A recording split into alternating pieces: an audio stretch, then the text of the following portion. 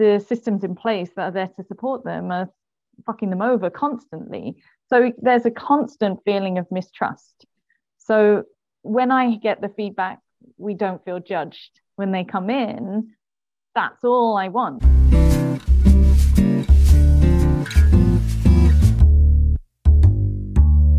Hi, this is the Ignoramus's Guide to Surviving Humanity. I'm your co-host, I guess I should say, Ileana Chan, with your other co-host for today, your new co-host, Sayorsa. And we're doing like a little mini series about what to do in this life. I think that's and we're starting with this episode, which I've entitled tentatively, What the Heck is Mutual Aid? And our very special guest, Kira May. Hi. So the All-Rise Collective is a collective. There's a few of us. We like to organize protests, especially against poverty. But our main project is the Southend Community Care Bank. So we distribute hygiene items to those who need them. At the moment, we have 2 of them. We started with 1 in December 2020. And I think we had like 2 or 3 families come. And then a couple of weeks later, we had like 5 families come. We were so excited. And now it's just grown into this huge thing. So we started a second one in another venue, not too far away. And yeah, and again, I feel like we're starting from there, baby steps. So that's our main kind of thing. I'm also part of Southend Pride, organizing our festival, completely corporation free. Oh my gosh, wow. Yeah. That's a huge challenge, and love to get into some of that later, but continue. So keeping that as grassroots as possible. I think the more you steer away from corporations in any of these projects, the harder they become. I also co-run an LGBTQIA+ yoga and wellbeing session once a month. It started as a Southend-based thing again, but during the pandemic, we moved it to Zoom. And so now we have other people like from all over the country that join us on Zoom. So we have kind of hybrid sessions now, which is just lovely. I'm trying to start some extra projects as well. Like I really want to bring EC Heritage Month to Southend and have some sort of event, because we have a huge EC community here. And I feel very disconnected from it. So I want to, network and communicate with my community a bit better, and also showcase who we are and what we do here, and how we are in the community, and that we're not just lion dancing up and down the high street every Chinese New Year, and we have Lunar New Year, and we have integrated into Southend and Essex life, and the businesses that we actually have and the projects that we actually run. I still have not sorted the details out of that yet, but that's going to be my next big project. Those are the things off the top of my head right now. Awesome, thank you. So the question is, what is mutual aid? And I guess we should just begin with, why is it different from charity? Why is mutual aid different from charity? So I ended up Googling this afternoon the definition of mutual aid. Cool. Because like I said earlier, I prefer, or I tend to use the phrase community projects. And what I could see from my Google definition was that it's community giving to community, and maybe giving and receiving and working together. Charity, obviously the word charity can mean something different to charities in general as well. Something that we are really passionate at All Rise about is we don't want to become a charity, and we don't want to gain charity status, which is a detriment to us. But it means that we can stay as politically active as we are, and we can argue against a lot of the policies that the government are putting upon us, to put it lightly. Oh, wait. So and we you can saying process. that, okay, so I'm definitely ignorant about this. So you're saying that if there are ways to get charity status in the UK, maybe is that Mhm. like NGO status, which requires that you be like politically neutral or something like that? Yes. Correct. Yes. So charities and the way that they operate. I mean, obviously, we can do like a 3-hour episode about why charities are bad, honestly. Right. But essentially, charities operate within the existing systems, right? Charities rely on wealthy donors, charities rely on state funding, charities rely on essentially the whims of people that already have resources in our society to plead or to beg or to basically, do lots of grant writing, a lot of admin, like a lot of that stuff to be able to get morsels of resources, whether it's funding or products or whatever it is that they need, and then to distribute it to a select group of needy people that a charity or a donor or a state has deemed to be acceptable to receive aid, or not even aid, but like survival resources, right? We're talking about here.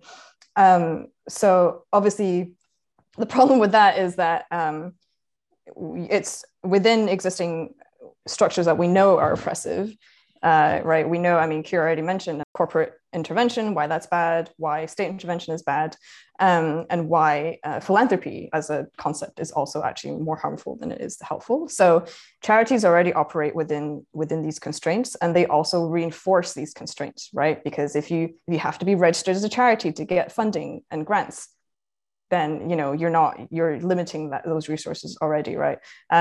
If you have to keep going into the same channels to get elites or politicians to provide you funding, then again, right, we're reinforcing these existing structures. And mutual aid, I think, is so interesting because as a phrase, like Kira was saying, right, you're practicing mutual aid on a very real level across different projects, and you're involved quite, I think, intersectionally in your community as well. So, but the term mutual aid is not necessarily common in vernacular, even though, I think many groups practice it. So I think it's quite interesting because I think it's something that's come up on the internet quite a lot more recently. I think through COVID, through, I think just people looking for things to do, right? So yeah, I think mutual aid is a response to the completely inadequate systemic issues that are in place. A lot of these issues are actually caused by the same institutions that are saying they have the only solutions for them. It's a fight against institutional oppression, right? It's not also gatekeeping who has access to resources, because I feel like human rights should be universal. And it's also a really great way for us as community members or community organizers to rehearse and practice what practices in, yes, doing, but also practices in trying different things to reconfigure community, right? And it's so important, as Kira was saying, to be able to do that outside of these already oppressive structures and to not rely on them, and to try as much as we can to orient ourselves completely away from them. And a term that is used quite a lot in movement circles is prefiguration. So it's, trying out these new systems, new ways of interacting or decision-making or, a collective organizing, so that when the rest of the world catches up to, a new way of thinking or a new societal practice, like we already have these things in place. So you already do see mutual aid groups being able to jump in whenever there's a crisis, whenever there's, something affecting a community, because they already have kind of those structures in place. So yeah, so I think the difference is very, very stark, even though maybe at the end service or the end product might be the same, delivering meals to a community, for example, but clearly, right, the intention behind it is very, very different.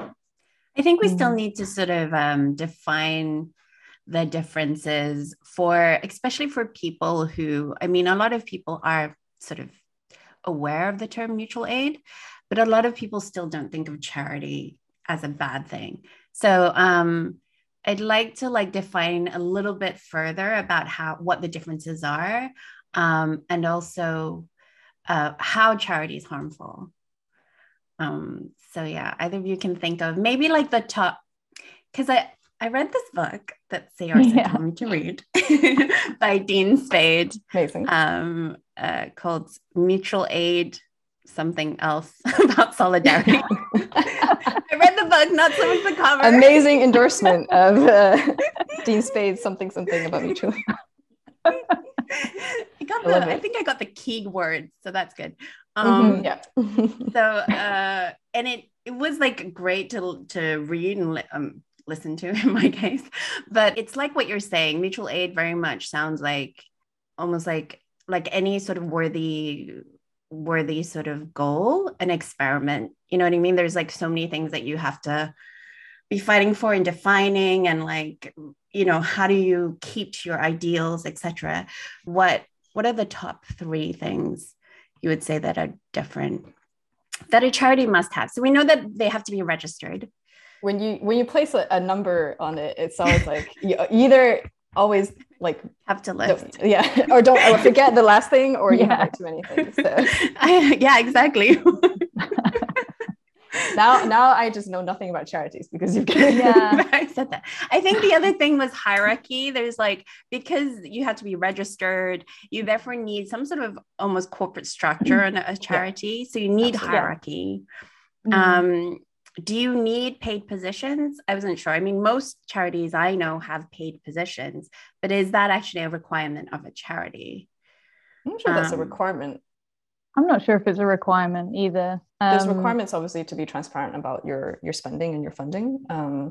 And again, right, that's another way that you're part of the oppressive system, because you are reporting and you're first of all having to do the admin of reporting. Not saying that, you know, whatever funds that you receive, whether you're a mutual aid organization or charity, should just go unchecked. Right. There are obviously, you know, a lot of mutual aid groups that popped up over the pandemic, especially when they were just doing like online contributions at like a very small scale. You can just, you know, screenshot every receipt and, you know, publicize it to people.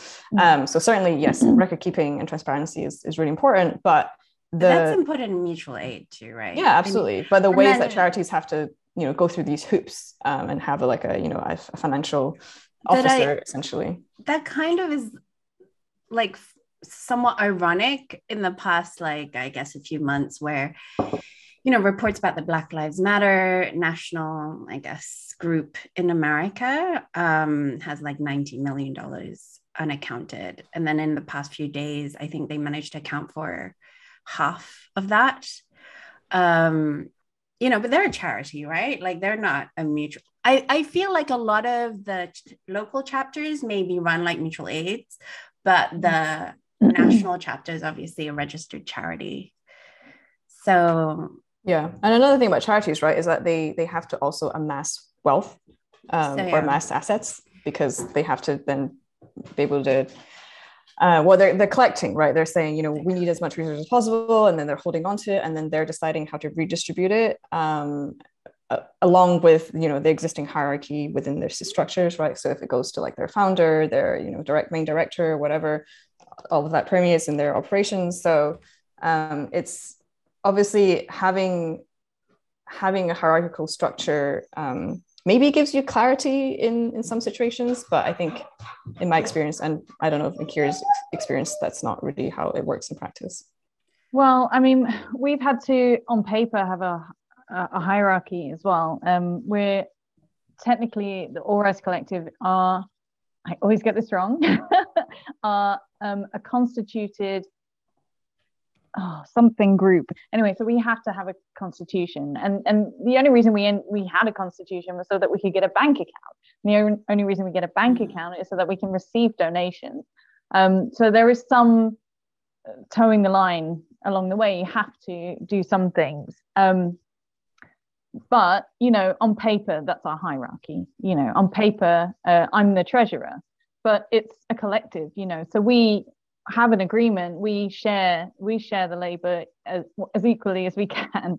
We try, you know, sometimes one person is doing a lot more than the others, and sometimes 3 people are doing loads, and, you know, a bunch of people are just swamped with their lives or illness or family, you know. the thing with not being paid to do it as well, and not having like the official thing, is that we do have our lives as well, and keeping it grassroots means that it's a lot harder to carve that time and say, I'm definitely 100% committed to doing the care bank on these days.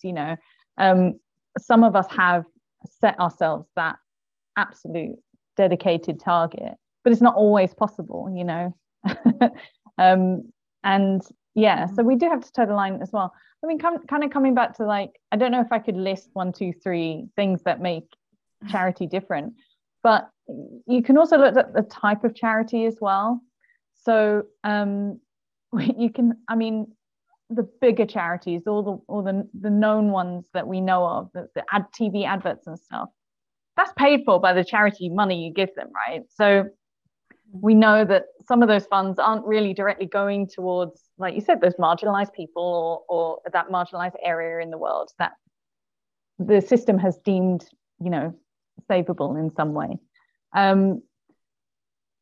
You do get smaller charities that are still very, very new. But yeah, I think that maybe that's what happened with BLM in America, is that they began, and they were relatively small. And then 2020 hits and everyone's like donating, fundraising, setting up these like 8-hour-long YouTube videos with hundreds of adverts in them just to give money to them. Like, how did they know to suddenly be really accountable for all their cash, all of the donations coming in?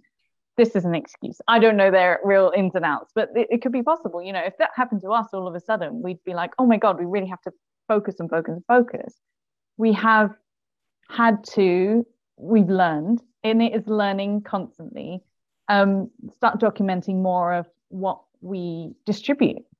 It was a little bit, I wouldn't say free for all, but it was a lot freer before. In the last few months, we've had to really kind of be a little bit stricter on how we distribute these things and how we document how much we've distributed as well, and how we receive our donations too. So we used to receive just carrier bags of bits and pieces, people's old lipsticks and, and all sorts of weird things, and try and make it work and try and make it something that if people need, then we can offer to them.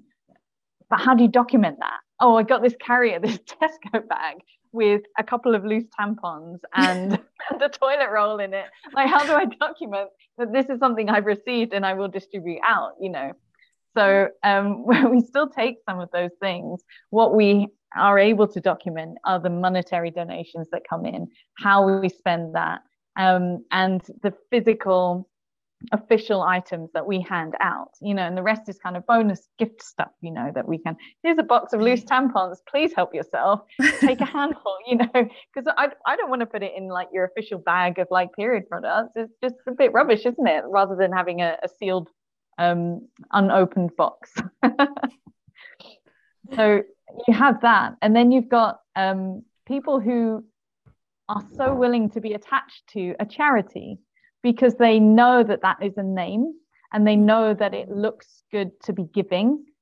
So a really fun example, our local MPs in this area are Tory, and that's a big part of why we have the situation that we have here. We have terrible poverty in this part of Essex. And I had no idea Essex was Tory. Wow.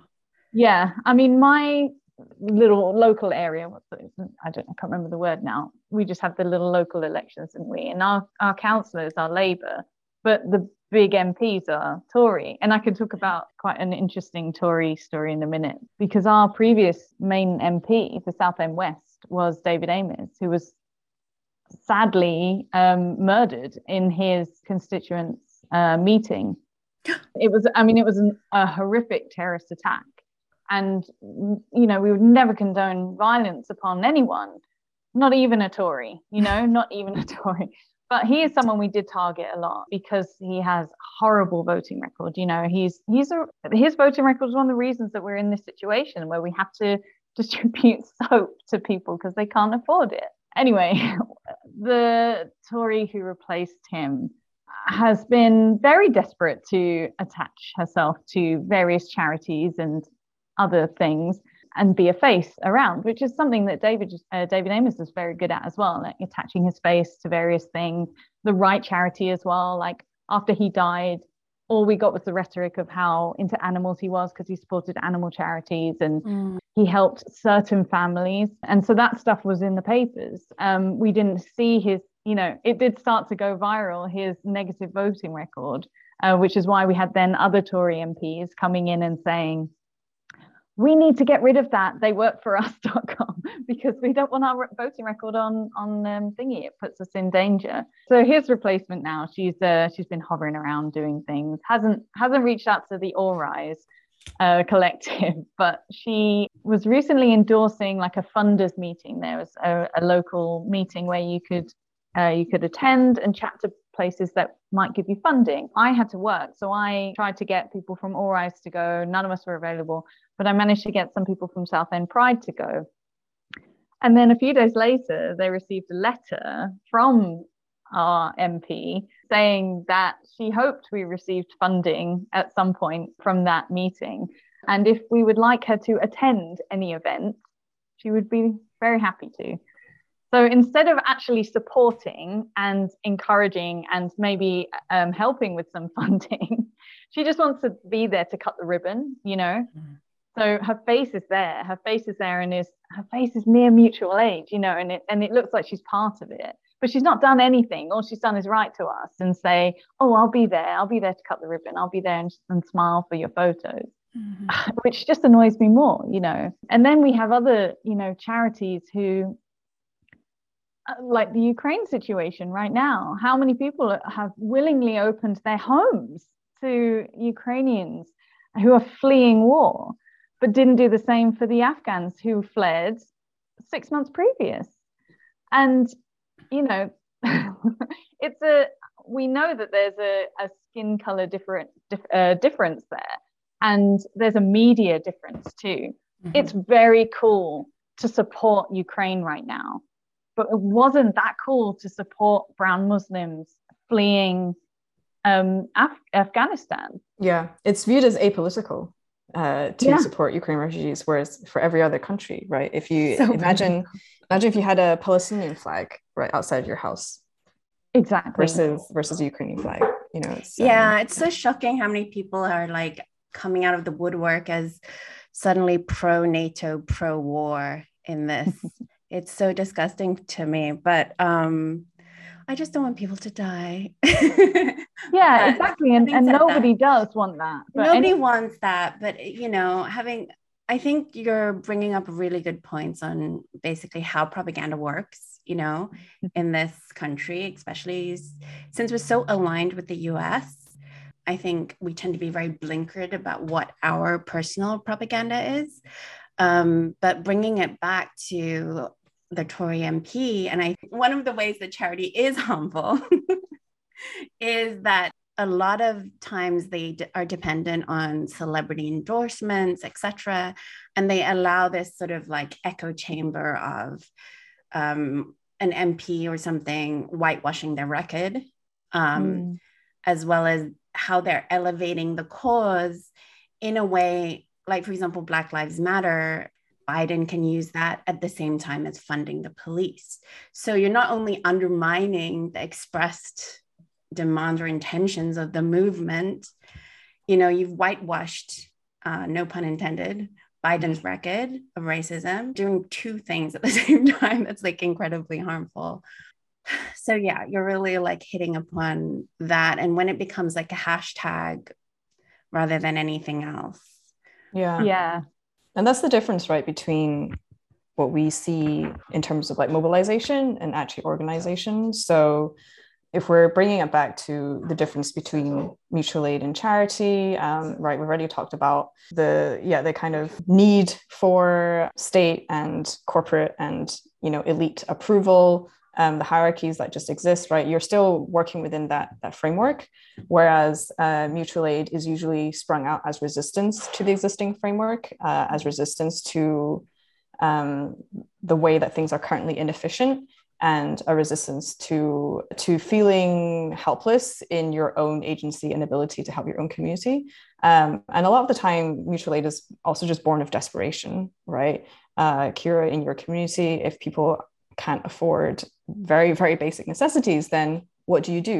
Do you wait for your Tory MP to not do anything? Or do you get your friends together and say, fuck this, we need to actually provide basic resources to our community? So I think the intention behind these is very different. And I think mutual aid as well is something that, because it's so immediately practicable, right? You don't need the language of mutual aid, you don't need the language of abolition, you don't need the language of resistance to practice it.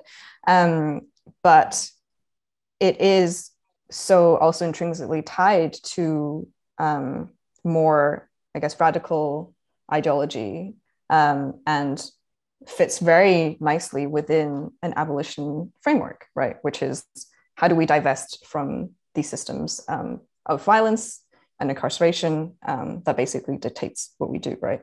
So I think it just works on so many levels, because it addresses our inherent need, right, to help others, right? Especially because of COVID, right? People were so desperate to figure out what to do. It's a very low barrier to entry. It can be something as simple as going to buy groceries for someone, even on a one-off basis, right? But the organization of that happens behind the scenes, and maybe there's a group doing that, but your involvement can just be, I'm going to buy some groceries for somebody.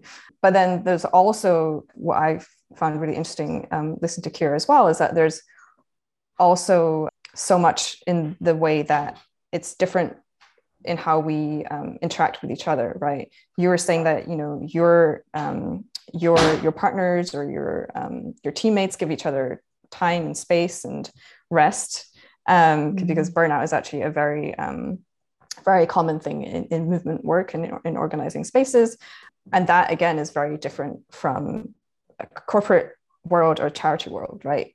Think of all the folks that work in charitable organizations who are severely underpaid and severely overworked, right, with very little resources. Of course, in mutual aid groups, there's often even less resources, but at least there's the option to attempt to have a culture where you don't fall into that capitalist productivity, bullshit, right? Which no charity, in my knowledge, is against or is openly, against, right? Because it's also this kind of saviorism that you have, right? You work for a charity or you're associated with a charity, you're helping these poor, helpless, defenseless souls, and it's a way for you to feel good about that. Whereas I think whether it's ecological decline, whether it's improvements in schools, or I don't know, like helping the trans community, right? Like every single one of these issues that involve a specifically marginalized group of people, the solutions that best fit the problem are always on the ground by the communities that it's directly affected by, not a white male director of a charity telling you how we can solve this problem. And that's another thing. They're run as businesses as well, and like, obviously with us, we are trying to run as efficiently as we can, but yeah, like you said, we give each other that space. I do feel like now and then one or two of us will jump on that WhatsApp group and be like, I'm so sorry, I've not been around, or I've been AWOL, like life has been blah blah blah, and none of us are ever crossed with anyone. We all get it.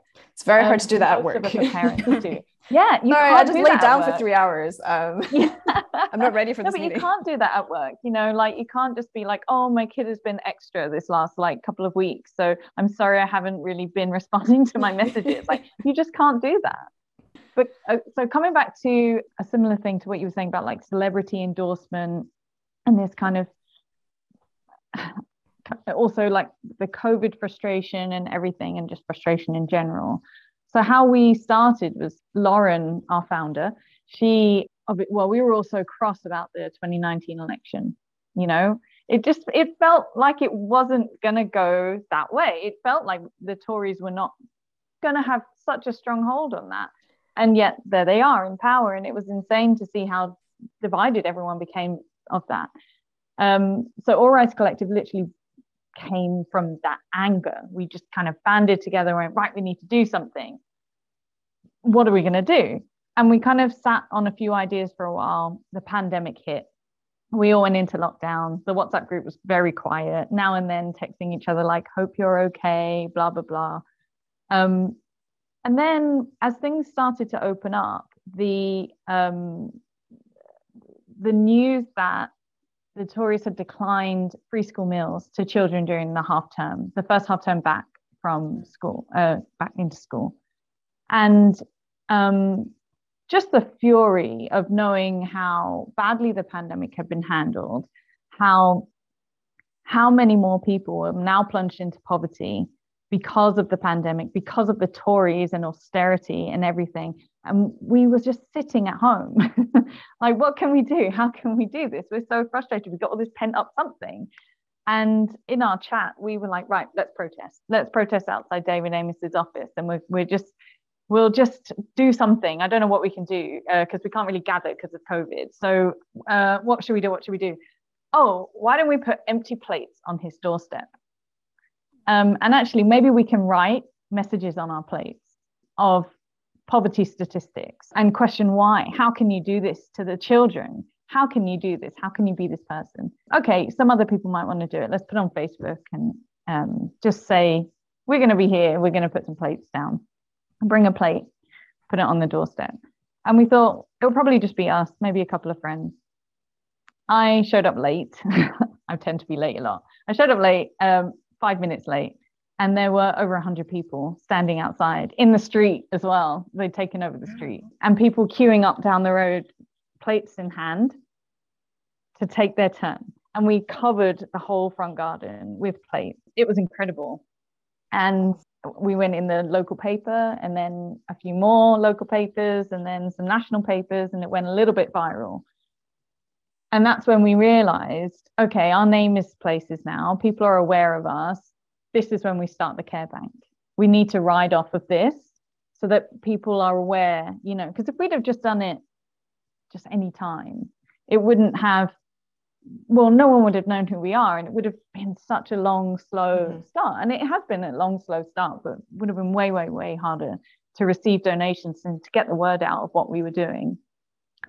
So yeah, so we used that kind of fame, you know, like the 3 newspapers that had us in. I think we might have been in the Eye. That was like cool. And and we just went, look, okay, so yes, we protest, and yes, we're cross. And yes, we gave people an outlet to express their anger and frustration, but this is what we're going to do about it. So we did, and we started the care bank, and that's where it felt like mutual aid. People started donating to us, and other projects that were happening, like the Red Box project, which had ended already because they had won. They had, you know, received the thing of schools. Their project was to have red boxes in local businesses and things, and you put period products in there, and they get distributed to schools, so school children can have access to free period products. But then the government implemented a thing to say, yes, school children should be entitled to free period products and not have to use the stupid vending machine that's £1 a tampon, you know. Right. So the Red Box project had to end because there was no point to it anymore. And our local Red Box project had hundreds and hundreds and hundreds of period products. So off I go in my car, and I think I put like 4 or 5 bin liners full, absolutely rammed my car full of period products. And so that was us sorted for the first 6 months. Like, we didn't have to take any more of those. And they wouldn't have known about us if we hadn't have had our faces there, you know. So using that 15 minutes of fame to launch us, and using people's anger and frustration at its most heightened as well, worked for us. But never manipulatively, which is, you know, because we're not a business, you know, we don't run things like a business. We just ask, and we just say, this is what we're going to use it for. And people trust us, you know. We don't publish publicly our spending and our receiving and blah, blah, blah. We just ask, and people give, and they trust that we use that for, you know, for the care bank. And we do, and we don't receive a wage, and we don't even take petrol money or anything. It all goes towards the thing. And we started a hashtag. Lauren coming up with caring is a radical act. And it is, it's using that hashtag, that business hashtag mentality, but making it radical. Caring, it is a radical act. It shouldn't be, but it is. It's completely mad to take that extra step and do the caring rather than talk about it. Yeah. Well, that's the thing, right? Is that there's nothing wrong with using social media or publicizing your organization or mutual aid groups, because that's what mutual aid is about. It's free, but also it involves it requires, by definition, right, community participation and cooperation and awareness. So how else would you be able to publicize what you do if you don't use social media? I guess the question is, how do you, because I think our assumption, or your assumption and my assumption, that Black Lives Matter started more in a community-based mutual aid type of structure and then got co-opted. Did it? Black Lives Matter is a hashtag and a movement, but a protest movement, right? It's an awareness movement. So again, we're talking about the difference between mobilization and organization, right? Mobilization is very simple. You get a bunch of angry people together, they come together, you shout a lot, you bring awareness to the issue, which is very important, obviously. Protests have a huge place in our society, but afterwards, what happens, right? But I think those protests may have inspired maybe smaller mutual aid programs within different communities. I mean, that's the thing. Like, the Black liberation has been going on since for decades, right? Like the actual work of Black liberation hasn't stopped. The US got the Civil Rights Act, and I think white America thought that was the end of the racial struggle, but it was not. So Black liberation has been continuing and ongoing. Black Panthers were the ones that first really created that kind of mutual aid, not concept, but that practice within Black liberation, right? The Free Breakfast Program. You have other more radical groups in the US as well, also doing very similar things, right? So that history has always been there. Now, Black Lives Matter as a movement, as a hashtag, as a kind of, I guess, momentum building vehicle has been really helpful, obviously, right? And it was also started by Black women. But I think this is where we need to really interrogate like our hope of being able to latch on, whether it's a celebrity, whether it's a hashtag, whether it's a movement, right? To be able to latch onto that and then feel good about our association with that, and then not inquire about it anymore, right? Because actually BLM, Black Lives Matter, the group, have been criticized by the parents of Tamir Rice, have been criticized, I think, by other parents as well, saying that they had fundraised for those families, but they never got the money, right? So, I mean, the investigation was, I think, through the Trayvon Martin Foundation of the, the founders of the missing 90 million. Right. So, exactly. So it's not like a cohesive group. It's not like the whole of Black Lives Matter movement. No, I mean, you can't, it's not, you're not a card carrying member of a movement, right? Like there may be organizers, but if you say you're pro BLM, doesn't mean that, you got something in the mail that you're making a monthly donation. But it's, it's like, we should be questioning, if you're giving money to someone, where is it going? If you're being directed to give, because a lot of even the local chapters directed people to give donations to the national, rather than whatever local chapter that they were doing, whatever project that's that they really were doing. Odd, because that's the opposite practice that we see in legitimate movements and organizations, right? Because usually what we see is that organizations at the local levels and local chapter can perform and can work really well because they're connected to the communities, right? But when you then create this, again, I think really unnecessary formal structure that's a hierarchy, not within the local chapter, but within like a bigger organization, then efficiencies really drop off, right? Like we really don't see any large scale national hierarchied organization that operates really efficiently across the board, right? Or it doesn't really recreate the same systemic issues that we already have, right? Like a lot of these larger, say, like climate or kind of socialist groups, won't name any names, are very white, very white. I want you to name names. Who are these people? Well, there's a whole documentary on Extinction Rebellion that I haven't watched, but that's a very, very classic charitable organization, very hierarchical, very old school, right? Relies a lot on people's, I guess, ideas about what it means to be radical.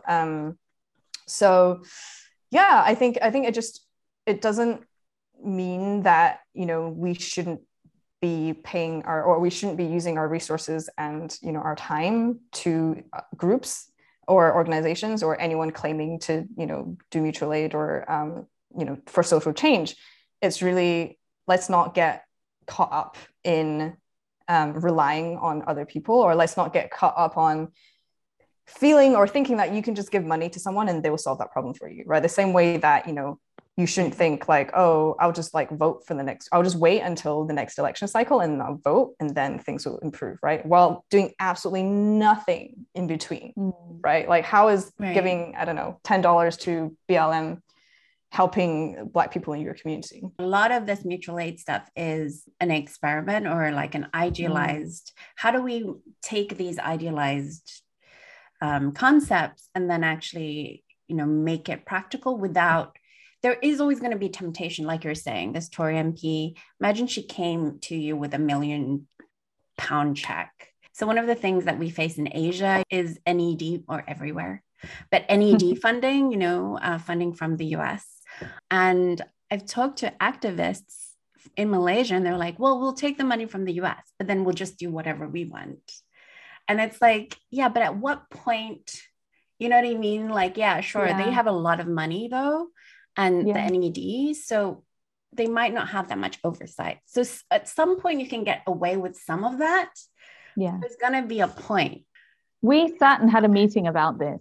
One of our first meetings was like, okay, it was that exact question. Say a Tory comes to us and says, hey, I've got 10,000 for you. What are we going to do? And we all said, we're not going to take it because how can we? It's just completely hypocritical. How can we protest against them whilst receiving money from them? And we have gotten by, without receiving any of that. Is there anyone that you would receive £10,000? I mean, I said $1 million, but £10,000 from? Yeah, I mean, so we received some money from a COVID relief fund. So we just had to prove that what we do benefits people struggling after lockdown, the pandemic in general, blah, blah, blah. And a huge result of the lockdown and the pandemic and how badly it's been handled has been poverty. So that, we fall under that bracket. And people were very pleased to donate to charities, and those mutual aid buckets, weren't they, as well, during the pandemic. A lot of people that were able to work from home, suddenly not spending it in the pubs and things, don't know what to do, sitting there frustrated, oh, I'll donate here, I'll donate there. Yeah, so those emergency funds are there, but they're hard work. You don't get a Tory just come over to you and say, here's some money. You have to, which is why you should always take it. Yeah. Yeah. No, I think that's super fair. I mean, I think every group, right, as long as you have your principles and your reasons for it, and as long as it's transparent, or as long as you can articulate that to people that give you money, then I think it's perfectly valid, whatever decision that you make. I mean, it's in our constitution. We like I said, we had to write a constitution, and we wrote that the only people that can be part of what we do are people that follow our morals and values. Because what is the point otherwise? There's no point, is there?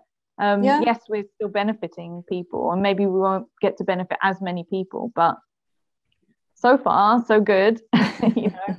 And yes, okay, if we were suddenly a nationwide thing, then yeah, we'd maybe have to rearrange some priorities, but I hope that doesn't happen. Like, you don't want this.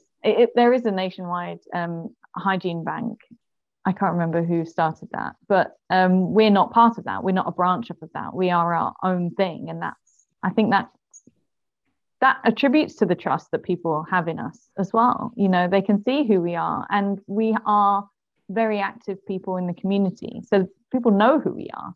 You know, if they don't know us directly, they know people who know us. So that does help. Yeah. And that's another key difference, right, to mutual aid, is that, you know, you are actually embedded in community, and you are a community member advocating for yourself, versus charities often take a very top-down view, judgmental view, right? If you think about Mother Teresa, like the shit that she said about the people that she was helping, you know, like that judgmental saviorism just isn't present in, well, obviously egos and personalities aside, but you know, through I guess the structure and through the intention, right? It's just not, you don't have that same problem with mutual aid efforts. It's a feedback we get a lot, actually, is that the people that, you know, our service users don't feel judged when they come to us. And that's something, again, because of the nature of what we do. Attending a hygiene bank, or, you know, which is why we also changed it to care bank rather than hygiene bank. Right. It's shrouded in shame. People, this is one of the statistics that made us really, really want to get this going and successful. People will go without hygiene items, toiletries, and washing before they'll go without food. So if you can't afford the loaf of bread, you can't afford your deodorant either. So you'll forego the deodorant and the shower gel to buy the loaf of bread and the can of beans so that your family can eat for the next few days. And we don't want people to feel shame when they come to us. We want people to come and receive, we've now done them in brown paper packages. So you don't even have to share what's been given out. You know, they receive hygiene packets and they leave with them. Sometimes they stay and chat. We never ask any questions. We answer questions if they have them. We direct them to any local services that we're aware of that may be able to support them if they've asked for that. But we make no judgment. And we don't take, you know, it's a non-referral system as well. Some of the charities, some of the food banks and things, you have to be referred there. So someone has your details along those ways. So there's no means testing either. No, which has also led to some negativity. I wouldn't say that we've had that much negativity from donators or anything like that, but some of the other service users have sometimes turned on each other and been like, they don't need all that, or, you know, I've seen them doing this and that, you know, and we just say, that's okay. It takes a lot to come to us, and, you know, they're going to receive 20 quid worth of stuff. If you're going to sell 20 pounds worth of toiletries, you need 20 pounds for something. You know, it's a sad state to be in, to need 20 pounds of toiletries. You know, it's a big, brave step to come out of your home, come to the designated time and place that we've set to receive these things. And we respect that. And, you know, people always will want to turn on each other. That's human nature. So we let them kind of vent it, and then we say what we say, and we continue on. You know, we keep it as fair as possible. But that is hard sometimes. I know. I know your comment about human nature was a throwaway comment, but I did want to kind of dig into that a little bit more, right? Because I think we are told a set of truths about society that are not rooted in reality, right? Everything that we struggle for is this overall perceived scarcity of resources. It's practically, it is practically, it is obviously practically propaganda, restricted because of the way that's distributed, right? So absolutely, our poor marginalized communities are facing, you know, clearly facing shortages in resources, and it's this like fight for resources, right, that gives rise to this competitive scarcity mindset, right, where like, well, you only have, you know, a certain number of these products, so obviously if that person gets more, then we get less. But that doesn't really get extrapolated at the kind of wider global resource level, right, where we just know we know we have those resources. I completely agree. And I think, that was a throwaway comment. But I think as well, some of that panic of when people are saying things like that is because they have that mindset. Oh, there's only a limited amount. There's only a limited amount. I think that's what we're told. More, I'm going to get less. We're told that. And I've heard so many people arguing that exact point, that are Tories, like, that are like, we can't give like affordable housing because there's that one person that took advantage. And did you hear they had like a beautiful flat with 3 bedrooms in Chelsea? And I'm like, wow, none of the Tories are doing that. This one person, now we can't give it to anyone who needs it, but I hear that a lot, the scarcity mentality. Yeah, it's just the scale of it is just so skewed, right? I think what like benefit frauds is like 0.2% or something of our total budget, whereas we talk about like wage theft, if we talk about corporations avoiding tax, like all these things add up to trillions of pounds basically for the economy. Not to mention as well the way that the UK government spends is actually very different to how we perceive it as well. But that's a story for another podcast, I think. So like we're basically obscured from understanding where or who is actually truly in need. And, we're also very much boxed in with the limitations of solutions, right? Like if you, we talked about media a little bit earlier, but if you look at how media represents our issues, right, they will often present you with whatever the latest representative said that they're going to do, what maybe national government said they're going to do, maybe a few charities like say we should do, right, but they never really give you any other options beyond that, right? Like think of, I mean, Kira, your efforts got the attention of the local news, right? But think of how many voices we don't hear about people that are actually practically doing something in their kind of local communities that's just not getting publicized and not being aware of. So then we're kind of caught in this like loop of like, oh well, we have to rely on these people or these institutions because they're our only option. The New York Times said like, right, this is what Biden said, so that's what we have to go with. So I think we're just very limited in imagination, both in terms of the reality of why people need the things that they need, and also the possibility of what we can do to immediately address all of those issues. Yeah, I mean, so like I said, we made some changes over the last few months of how we distribute things and how we log everything that we hand out now. And it's a lot more organized, but also it's calmed down some of that panic that like, there's not going to be enough and they're taking more, blah, blah, blah. A major thing that we've done is 2 people at a time.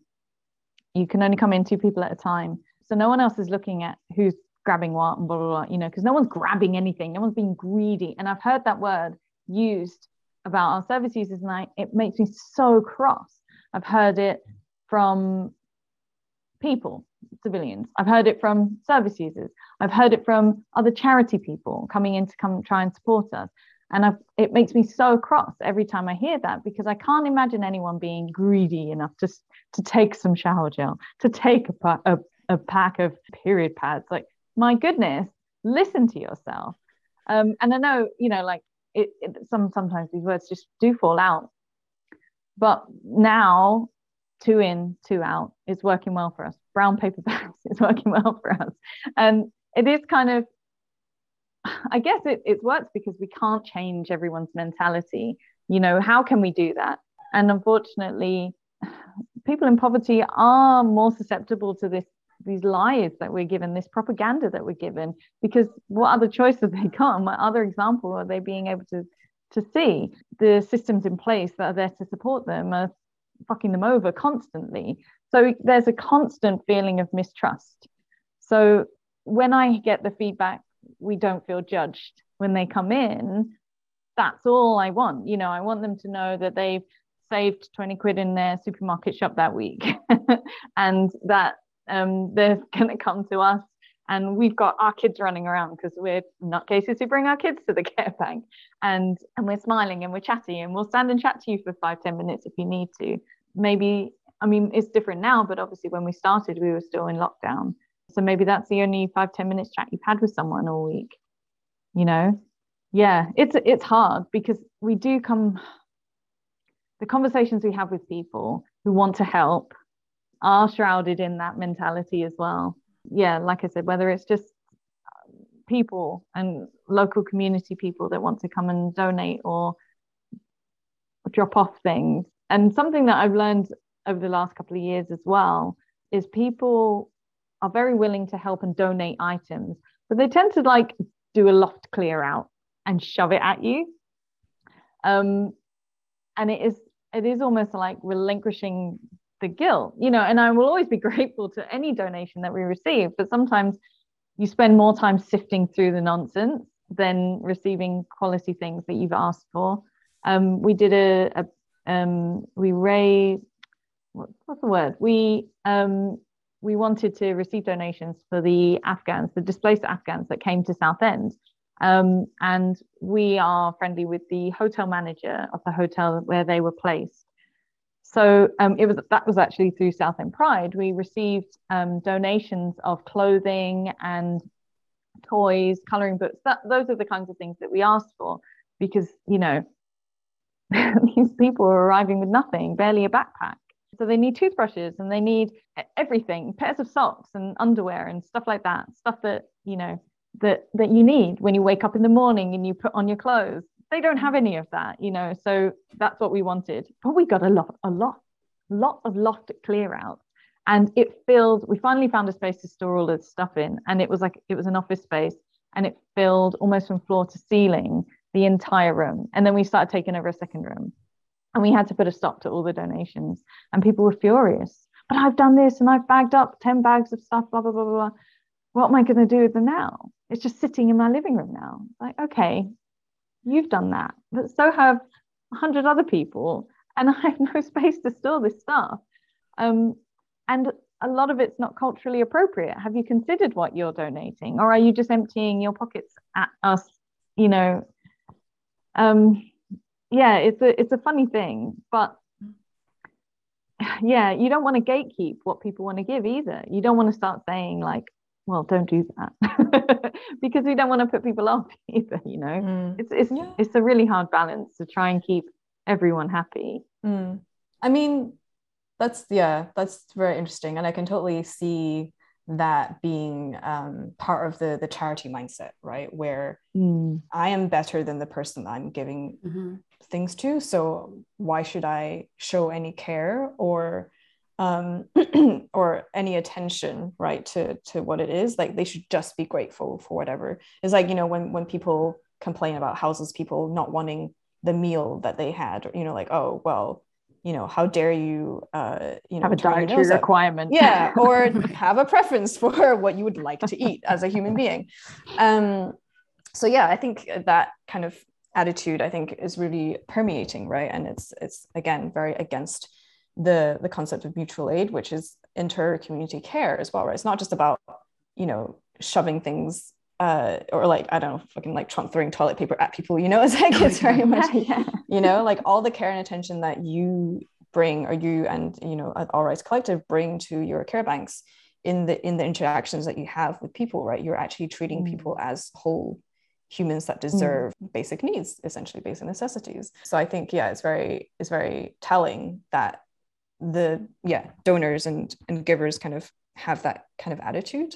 I mean, I remember seeing a lot of donation requests at the time for Ukraine as well, but I was actually really encouraged to see the requirements change regularly, right, all the time. So I remember like when all of those kind of donation collections were happening, you know, like you'd have regular updates from all these different groups saying, okay, now we don't need these, we need these now. Right? It's like, oh, someone is actually taking the time to get resources that are required and needed based on the information that they're getting. So think of all the logistical planning that's required for that, to be able to respond to that, to be able to, you know, I guess avoid the situation where you have like 10 bags in your living room and like nothing and nowhere for it to go. By the time they're making that statement, they're still receiving those unwanted things as well.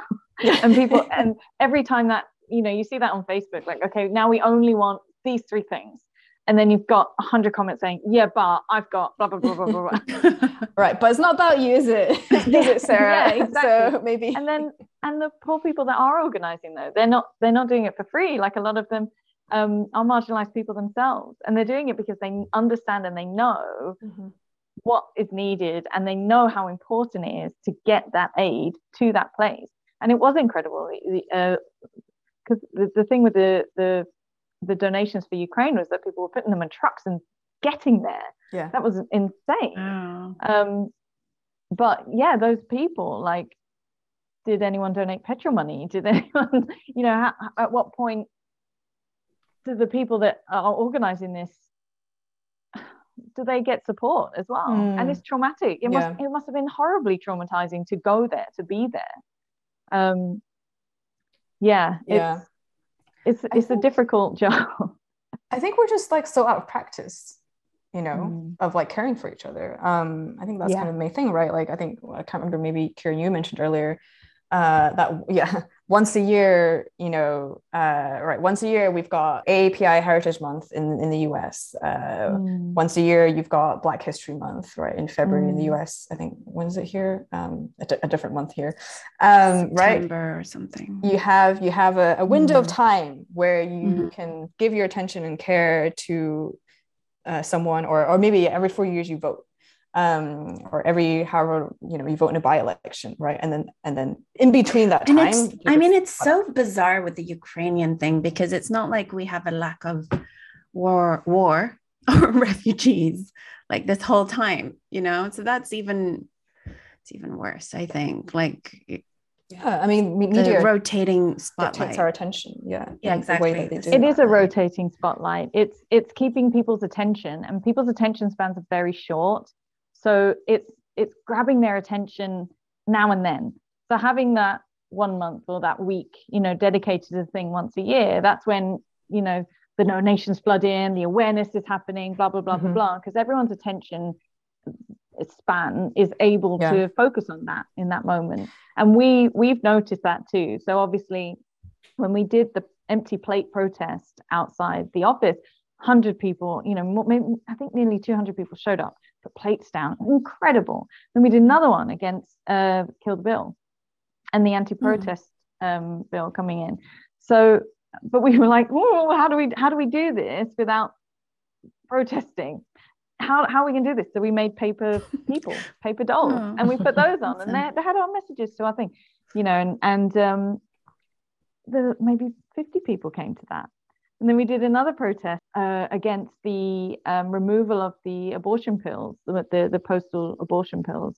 And I think maybe 10, 20 people showed up to that one.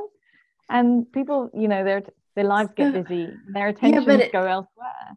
So I didn't even hear about the abortion pill thing. So that means, like, I'm out of the loop. Yes. However, also the media really did publicize the lunch because of Marcus Rashford, yeah. Yeah. So that was one thing. So it's like, as much as I think, if I say, our media is propaganda, most people will nod their heads and agree, but they still won't register what that actually means. And that means that it's also what they omit to report. And hence, we got a lot of media coverage about that.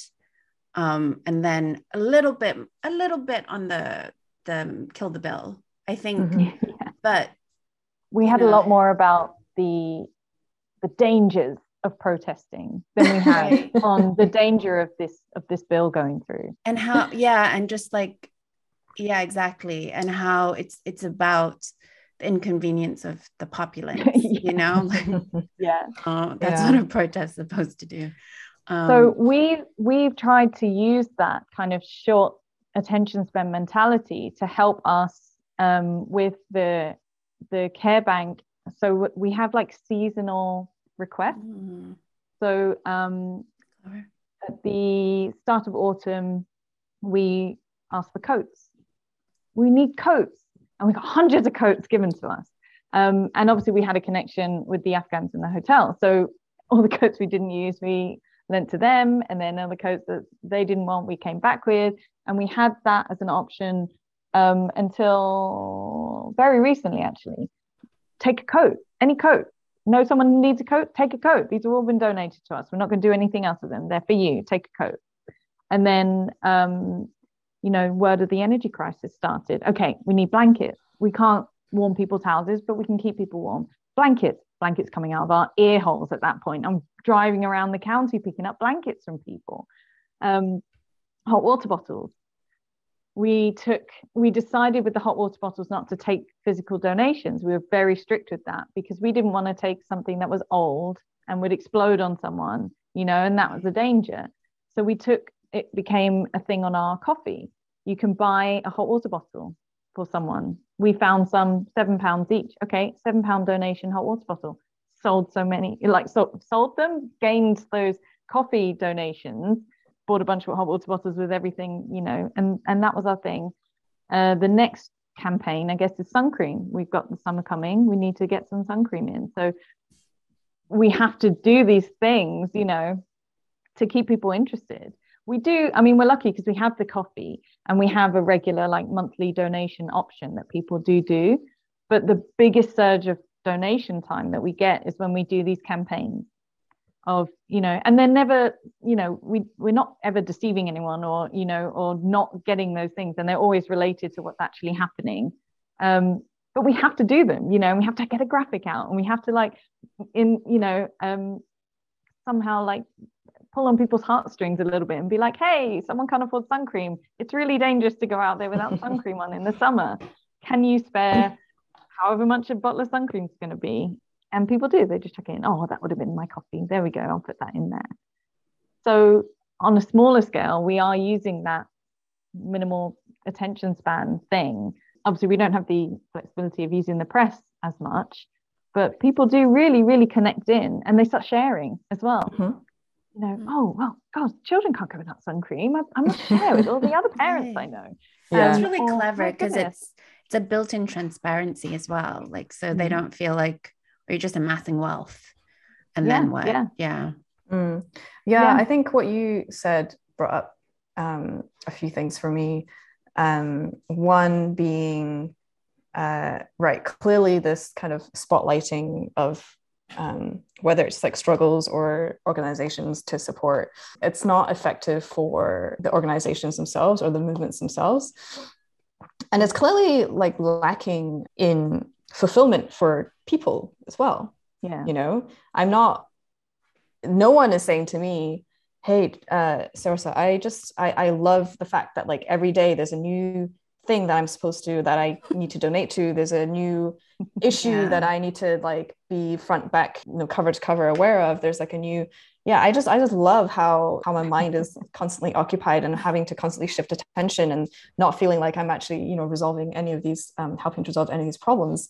So I think it's not even giving the people what they want. Maybe it's giving media clicks, websites, and obviously it's helping, Fox News and podcasters, male podcasters specifically. And, it's certainly helping the kind of the poison pushers, right, in kind of the cyclical nature. But, people are also just feeling like they are not getting anything out of it. And your experiences in practically helping people, I think, should hopefully give people many ideas about how they can engage with the community, right? You mentioning those seasonal kind of drives and the kind of the preparation and the logistical things, and also the publicizing of that, right? That requires social media skills or writing skills that a lot of people have. Yeah. It also doesn't require you to, I don't know, collect donations. It doesn't even require you to live in Southend. I was organizing with a group in New York for about 4 months after I left New York, still very heavily involved in the operations and in the social media, in the direction, in the kind of the mission, right? There are just so many ways in which our existing practical skills can be used, right? Think of, my day job. I work in a corporate structure. I sit in front of a computer all day. I do spreadsheets, emails, presentations. That's kind of all of the extent of my job. So I have all these pre-existing skills that can be really easily used, right? Whether it's even just facilitating a meeting, people don't love doing that, but as someone who facilitates meetings for a job, I can do that. It's very easy. I can create spreadsheets for either a project or even an organization, right, that I'm working with. I know how to send professional emails to requests for, whether it's resources or, donations and things like that. So I think most people are not thinking about the practical ways that they can help, because they view, well, first of all, we have the concept of charity, right, which is very like, it's run by professionals. You work Yeah. you work you work in nonprofit for your whole career, and that's like the validation that that's the validation, and that's why you get to do this work. Or you're an elected official, right? Something my mom always tells me, like, why don't you just run for a position? The problem. Yeah. And I was like, well, I don't know, I think there's other ways, right? So people see these like very siloed, very almost extreme solutions, right? Like either you dedicate your whole life to this and you basically or you do out. nothing. Yeah, or there's nothing, right? Or you just sit at your desk and I don't know, share something on Instagram and maybe donate here and there, but there's literally nothing in between in terms of how people are thinking. And I think of all the people that have disposable income, right? And like I was saying, during COVID, we helped our neighbors with groceries and stuff, and then I just remember going and then just dropping off, and they're being like, oh, do we need to pay you? Like, no, just groceries. I'm like, oh, okay.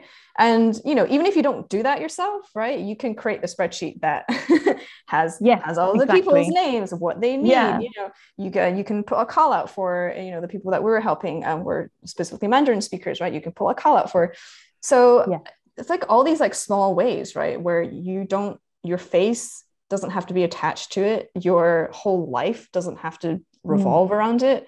And I think this is actually a really great way for people to stop feeling so helpless, right? And I think people might not like hearing this, but I think what we also often see as well is that when it's middle class, privileged, cis white people that are seeing these things happening that's not directly in front of them, what happens is for all of us as well, right? All of us who are not severely marginalized right now or undergoing direct violence, when we see these things happen around us, right, we can either kind of collapse in on ourselves and feel helpless. And I see a lot of articles written by millennial white privileged people talk about this malaise, talk about this paralysis, talk about this I don't know, overarching fear of doom, or inaction, or whatever passive language that they try to use. But then I see articles by marginalized people who are actually facing everyday violence, and the way that they talk and how they respond to the situations happening around them is very different. So I think it's quite telling why or how people with privilege tend to like shrink back in on themselves, whereas people that are, it's survival as well, right? If you're directly affected by something, you have to respond. But the way that marginalized people embrace each other and embrace the problem and immediately look to solutions versus, I think I'll just call my representative for the sixth time and vote for them for the 10th time, as I've been doing my entire life, and just praying that something will happen. So I think it's so easy to start looking for practical ways to actually get involved and do one thing with your skill that you have. We it wasn't me, it was Kerry made a form, a Google form for local businesses and local people to put forward any way that they could volunteer to support and help us. How does your business, isn't it? Yes, exactly. So we did this and then forgot that we made it. Because the only problem is we're doing so many things that actually going through the forms and actually going through and being able to reach out and contact individual people and find a way for that to work for us. Double check as well that they are someone that we would trust in that position too. But what we did was forgot that the form existed. So then I had someone message saying, hey, I filled your form in ages ago and I haven't heard anything. And I had also made a form that was specifically for volunteers for the Care Bank, just as bodies to help distribute, help set up tables, blah, blah, blah. And I looked at that form and I was like, no, I haven't got any of your details here. And then this person was like, well, it's on your Instagram. And I looked and I was like, oh my God, who started this? And I looked at the spread, I like attached it to a spreadsheet and had a look at it. And I was like, oh my God, there's so many really good stuff here. And we could totally utilize this stuff. But now it's been quite a few months since they filled this in. So we need to touch base. And the first person that replied to that is a friend of ours who runs a Montessori play group. So it's a child-led play group, really, that she takes around different halls. So our new care bank that we've started, it's only once a month. It's in a much nicer hall with a carpet, and it's warm, and it's, the hall that we do the other care bank, which is every 2 weeks, is a bit colder and a bit grottier and is used for free a lot, But this new one is quite a nice new build. So we invited our friend to come and run a little play group so that when service users come with their kids, because let's face it, mothers are predominantly affected by poverty more than a lot of, mothers of any other marginalization, but mothers in particular are very, very much disproportionately affected by poverty. They bring their kids, and the kids can stay and play and use the toys and hang out. And we've got tea and coffee, and they can hang out and chat. So now we have Emma donating her time every month. And that's what she does. She just comes down, she brings her all her equipment, and that's her contribution. And it's fantastic, and it's wonderful. And it's added this nice, lovely, extra warm layer to what we do. I must go through that form and really look at, because like you were saying, there is, we were hoping we could get someone that could take minutes on our meetings, because we have these meetings and we get so passionate and fiery. And then we get to the end and we're like, oh, we forgot to take notes. What did we say about this thing? Where's that email address? And so we have to go back, and everything takes twice as long. Whereas if we had someone who does that and is of that mindset, like, we're quite lucky because a few of us are, I'm not including myself in this, but a few of us are quite good at marketing and in social media. Kerry, for example, is like a business coach. So Kerry has been done all of our reels, and it's not something that we're very comfortable with doing normally, but Kerry makes them fun, and she'll send us an audio and be like, I want you to do this, and we'll do it. And she's like, we need to have our faces out more so people see who we are and they can relate to us more. And if it brings more people to the care bank, brilliant. If it brings more donations to the care bank, even better. So she does that, and she does, and Lauren is fantastic with all the political stuff, all the statistics, everything. And so she'll write the massive long essays of why we should be doing this and shouldn't be doing that, and it's brilliant. I like to rally people. So if there's an event that I think we can put on, I'm on it, and I'm getting us all together, or I'm attaching us to an event. So we all use our own individual skills, but there are stuff that we need help and support on too. So I must remember to go through that spreadsheet and have a look at some of those things. But yeah, you're exactly right, Sarah, so that we need to have people's mindsets need to change a little bit on how they can support whoever they want to support, and we do have a lot of conversations with people that are not local who want to start their own care bank somewhere. And so we can only impart what we've learned along our rickety way. And the biggest message is just do it. If it doesn't work, it doesn't work, but you've done it, and you can only improve on what hasn't worked. You can just keep, because what's happening in our local area may not be the same in your local area. You may need to reach out in a totally different way. I don't know if you had that. A busy road here.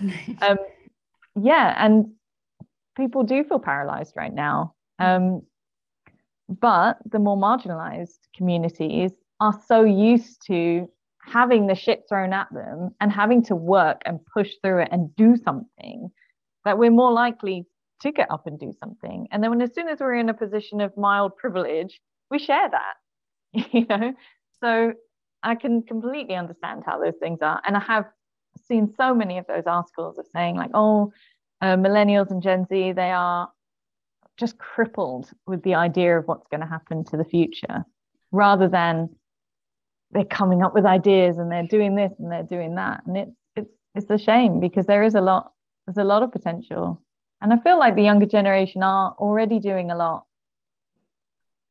For example, for the queer community, the amount of awareness and conversation around queer identity and and queer rights as well, and trans rights right now is very loud, and it's exactly how it needs to be. It could and should be louder, but it's the loudest that I've ever known it. You know, my school career was during Section 28, where we weren't allowed to talk about it at all. We weren't allowed to be queer.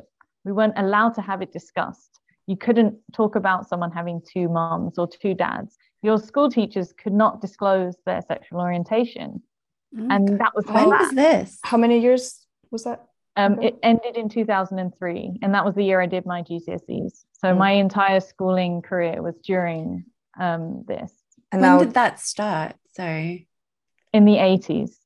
Oh, so wow. It was a long time. Now, 20 years later, they're doing the exact same thing in the US. In Florida. Yeah, the US are trying to bring it back. Yeah. And they think, have brought it back.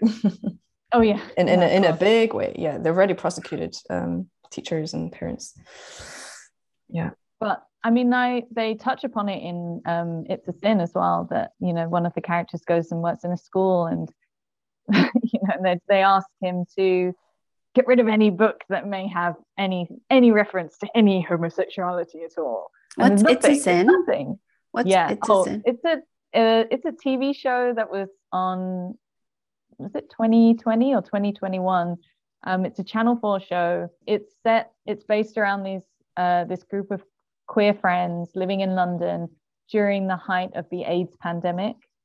It's a really good watch. It's a really succinct picture of that moment in time.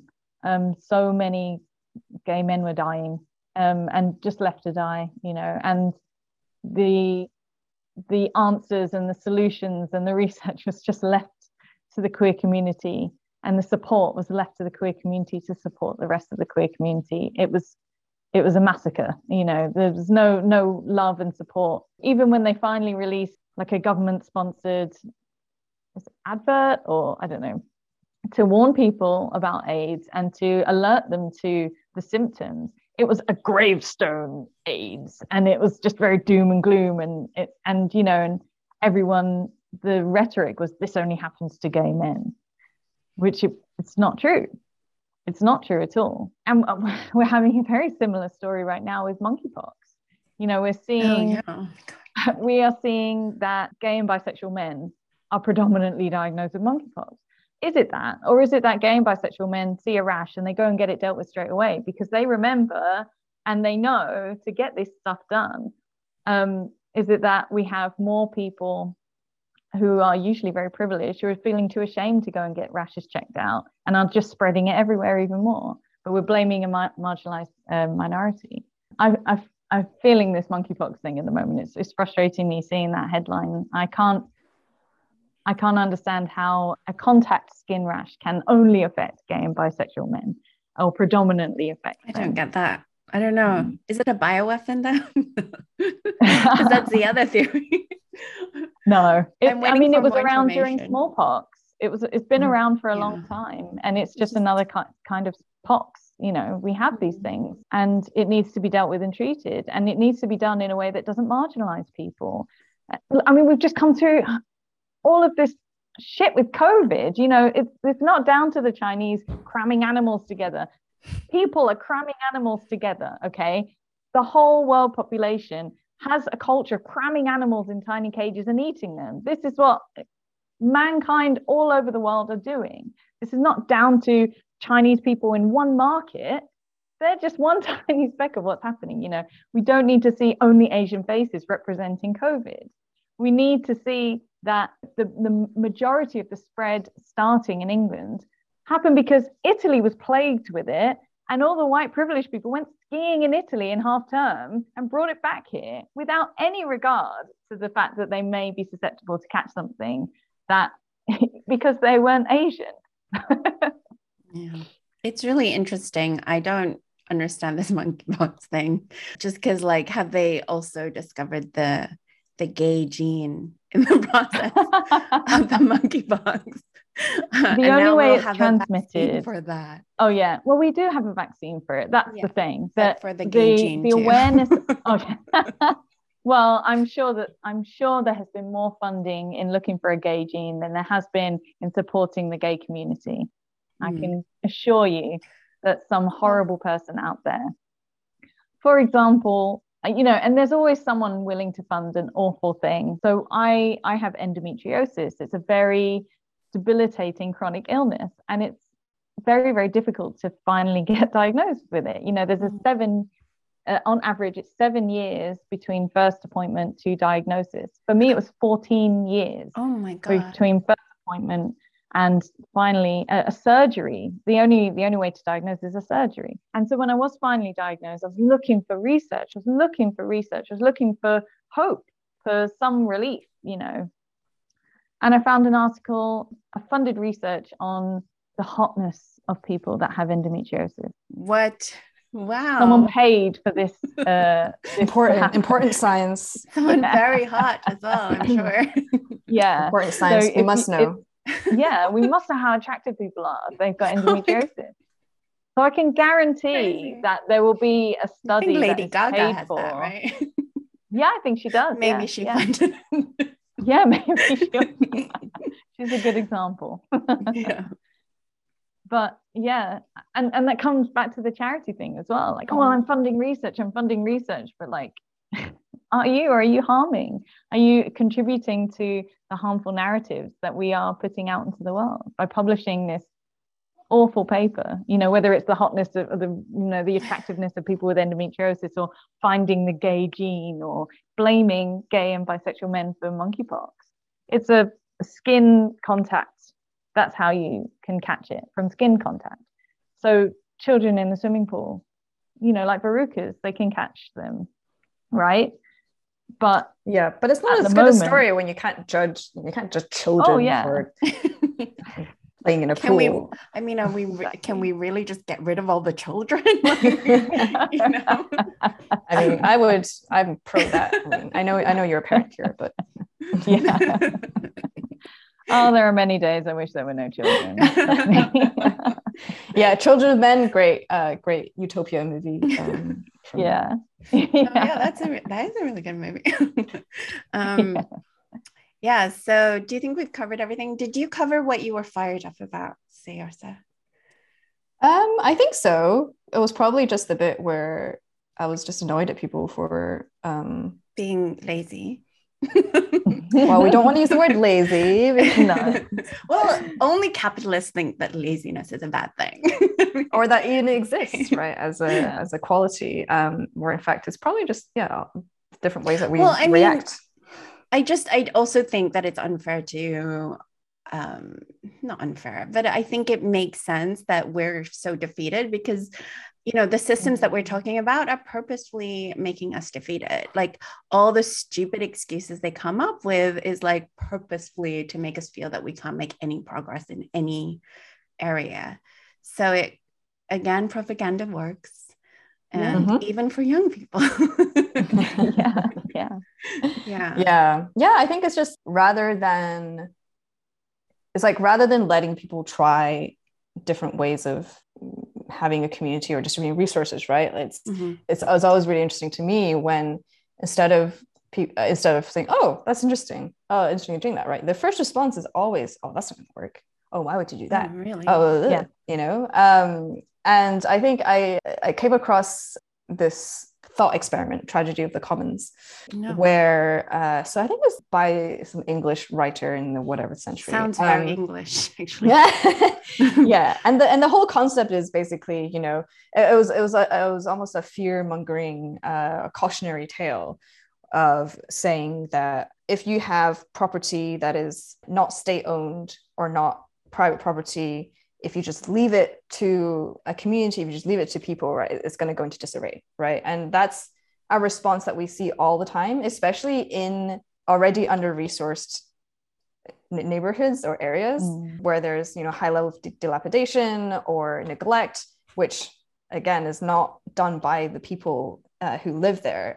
That kind of level of neglect is always systemic, right? So you have people walking through an underserved neighborhood, and maybe there'll be like a burnt out car or like rubbish everywhere. Like, oh, see, Tragedy of the Commons. Yeah, if you just leave people to their own devices, then and also contribute to that whole broken windows policing theory in New York as well, which is an absolute failure in public safety and policing. So yeah, it's like this, I guess, this ideology, or this like false ideology that we have, like this I guess that was pre-capitalist if it was like 18th century, but like this attitude has been so pervasive, right, that we can't help each other because it's in our human nature to always fight against each other, when again historically that's not true, and it's not observed. That's just not what happens. Where if you leave people to their own devices, or if you leave a community in charge of their own resources, then they're just gonna let it go to shit, because they don't have the wherewithal to be able to. I also feel like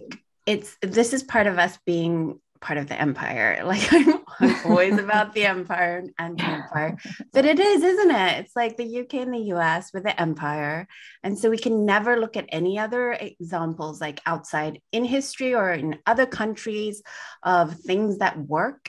We have to just especially because the US and the UK have spent so much resources and violence to erase any evidence of other ways of, building society from the records, because we don't want to get any ideas. Right? I mean, not only are they erasing like you're saying, the achievements made by other countries, they're actually actively destroying any systems that actually do work but are different from ours.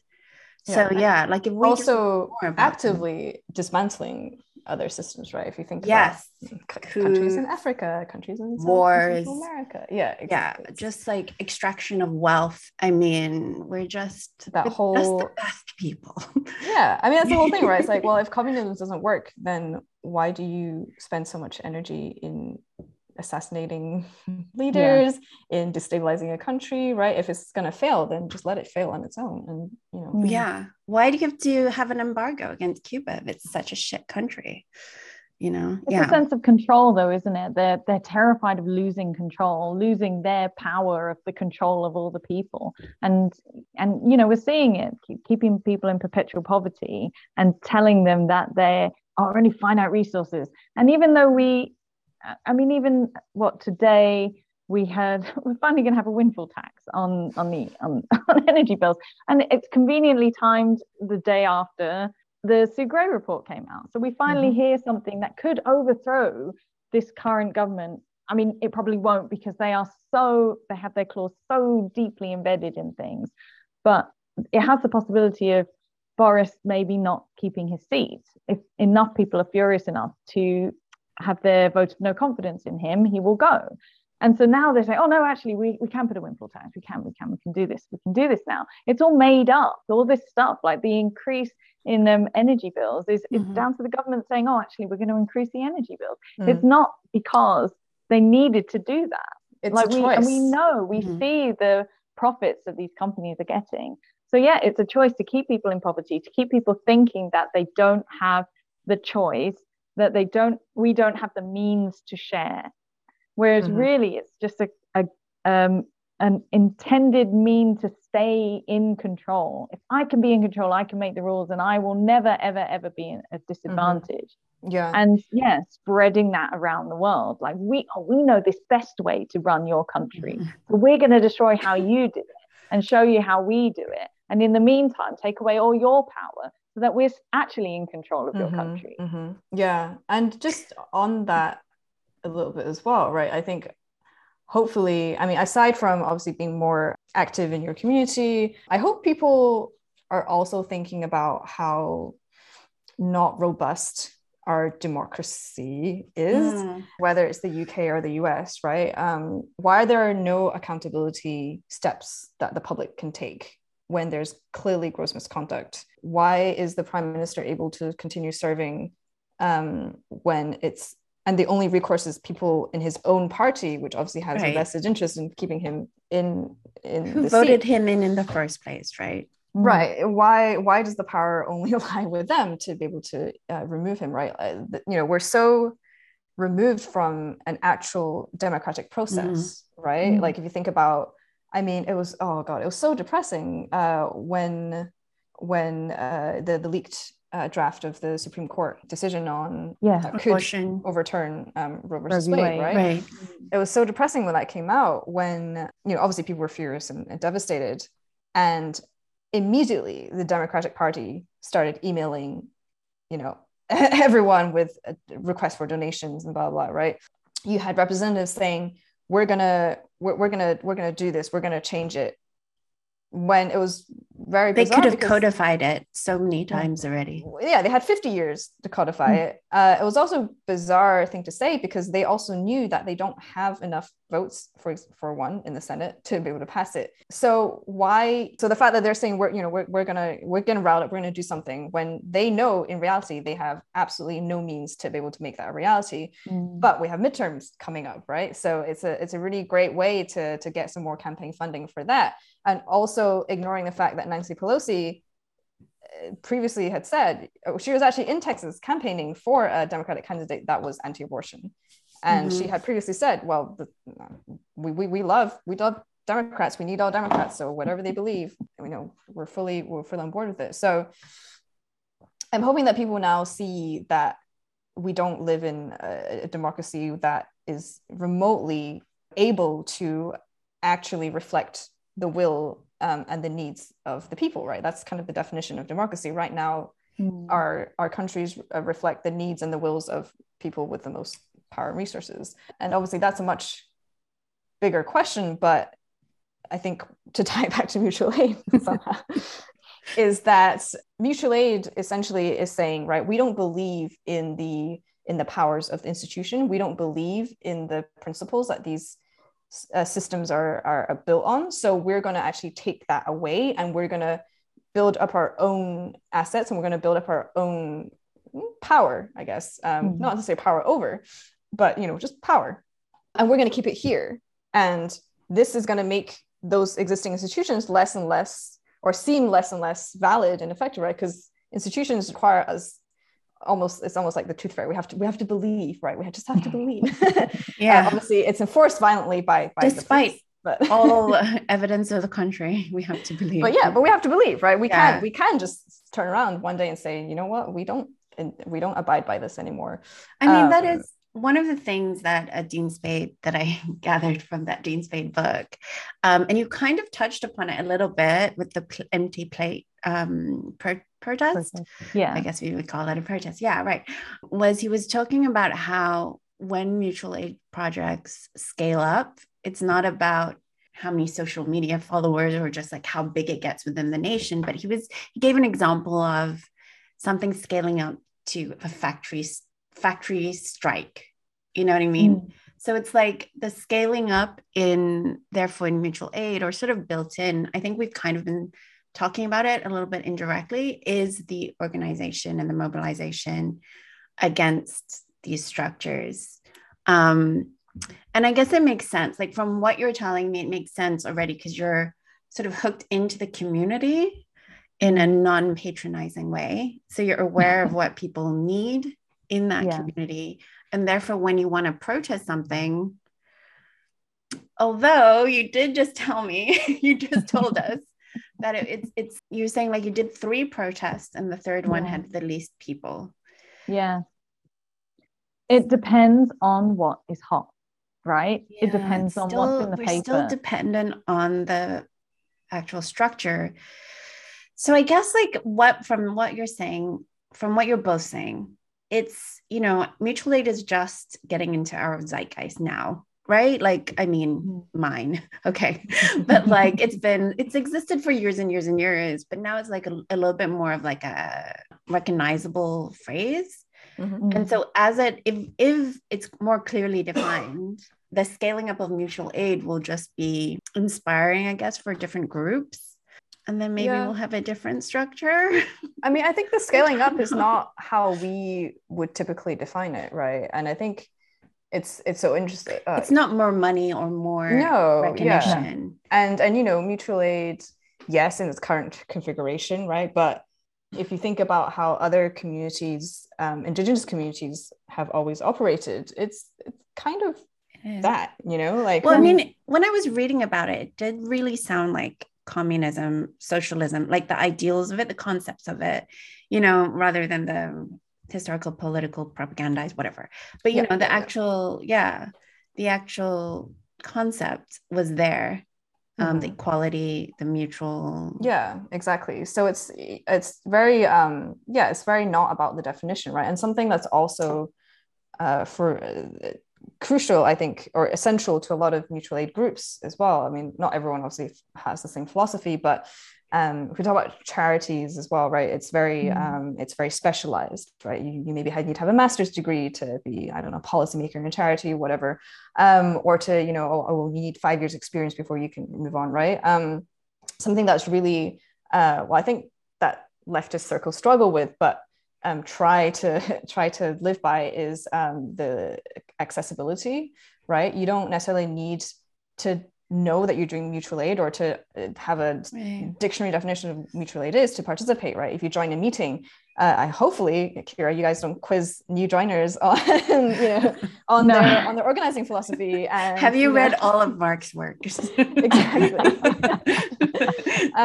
So removing that barrier to entry, right? Because the thing with these things is that they're very it's also very siloed, right? It's like only a specific set of people can engage, right? Because they gatekeep the knowledge and they gatekeep the solutions and they gatekeep. Well, I went to this prestigious university to learn about how to create this policy. Therefore, you know, I'm the best placed person to do it. So removing those barriers as well also just makes change happen a lot faster. And so in terms of growth of mutual aid groups, right? The growth is not necessarily or the goal is not to become a national organization. The goal is not to become an international organization. The goals usually are to be able to be interconnected with other groups that are doing either similar or maybe complementary things, so that you can provide even more holistic services to your own community, right? It's not about taking over the world, right? You know, I think another concept that follows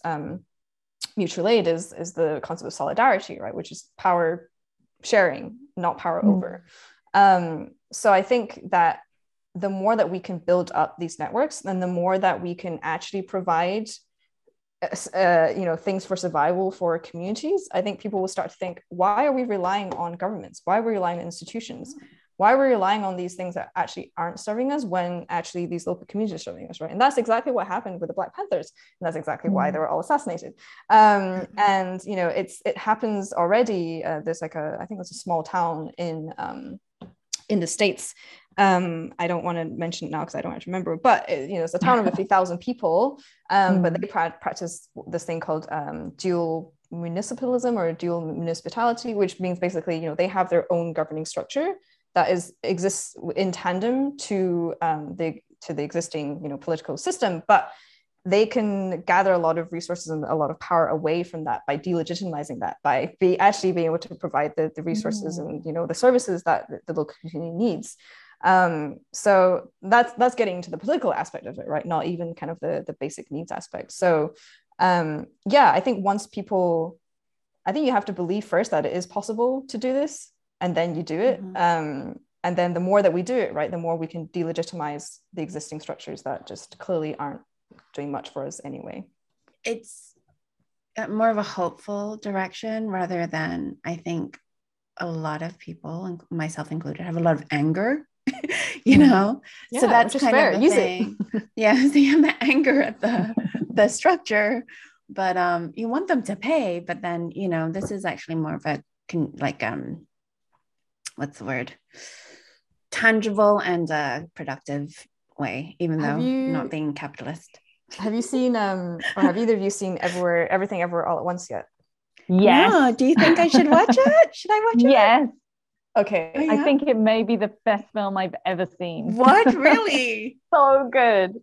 People have told me that it was amazing, but they have no idea what it's about. Oh my God, it's about so many things. And actually it has a very, about a lot of things. Very abolitionist message at the end, very anti-capitalist. Yeah, that's really interesting. Especially interesting because Michelle Yeoh is not really known that way, but okay. Oh, she's incredible. But that's what was great about it. She got to act her ass off, which was great. I mean, the premise is basically she has to do her taxes. That's Oh the my film. God. I'm not sure And if it that all really makes descends me into want to watch chaos. it. I'm so glad I don't have to do my US taxes anymore.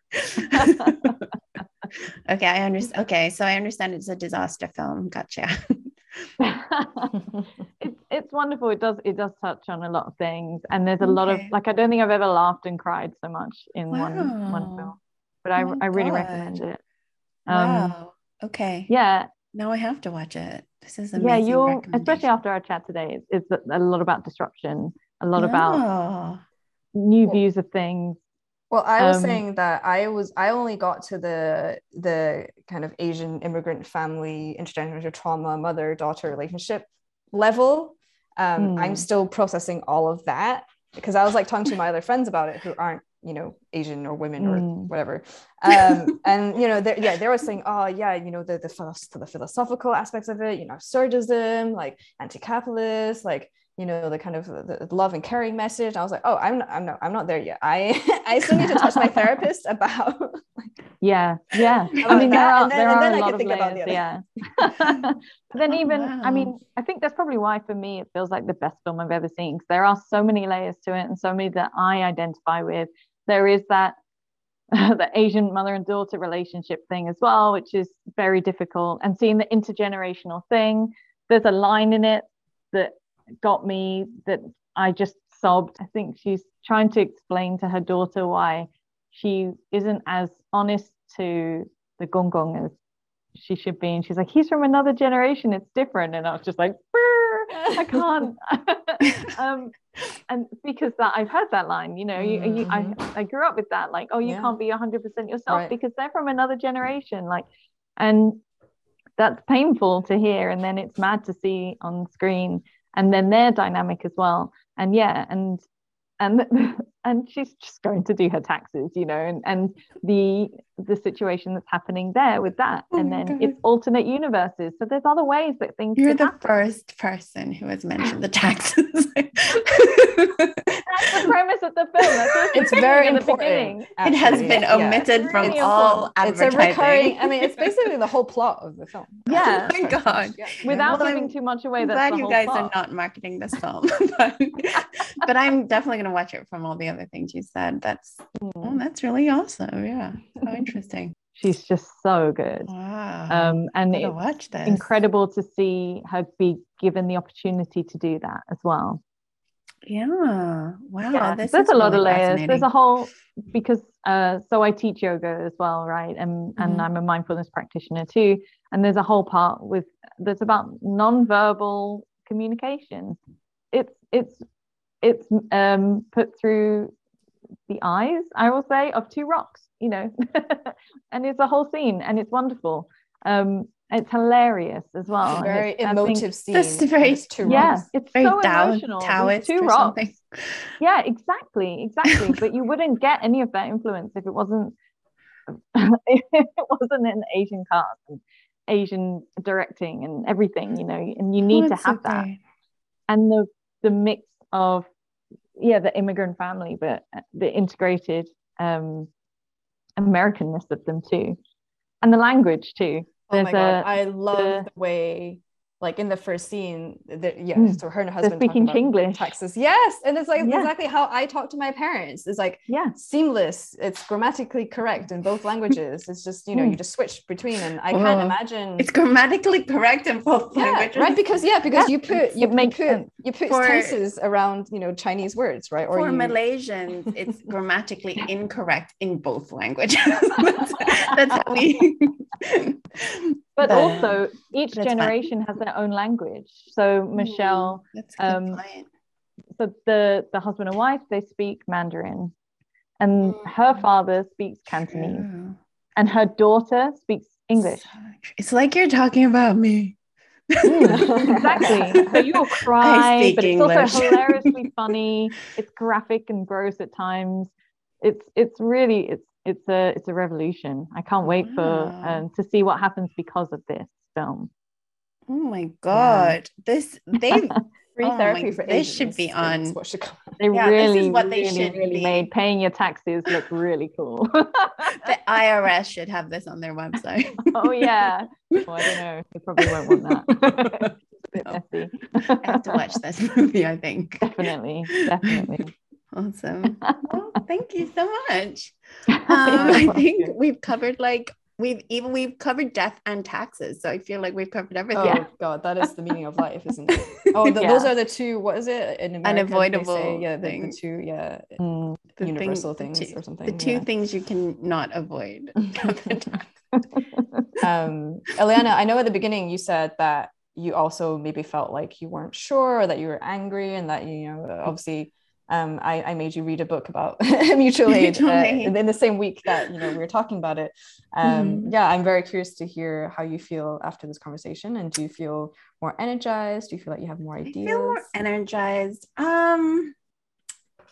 I don't know, because I don't feel completely tapped into my community.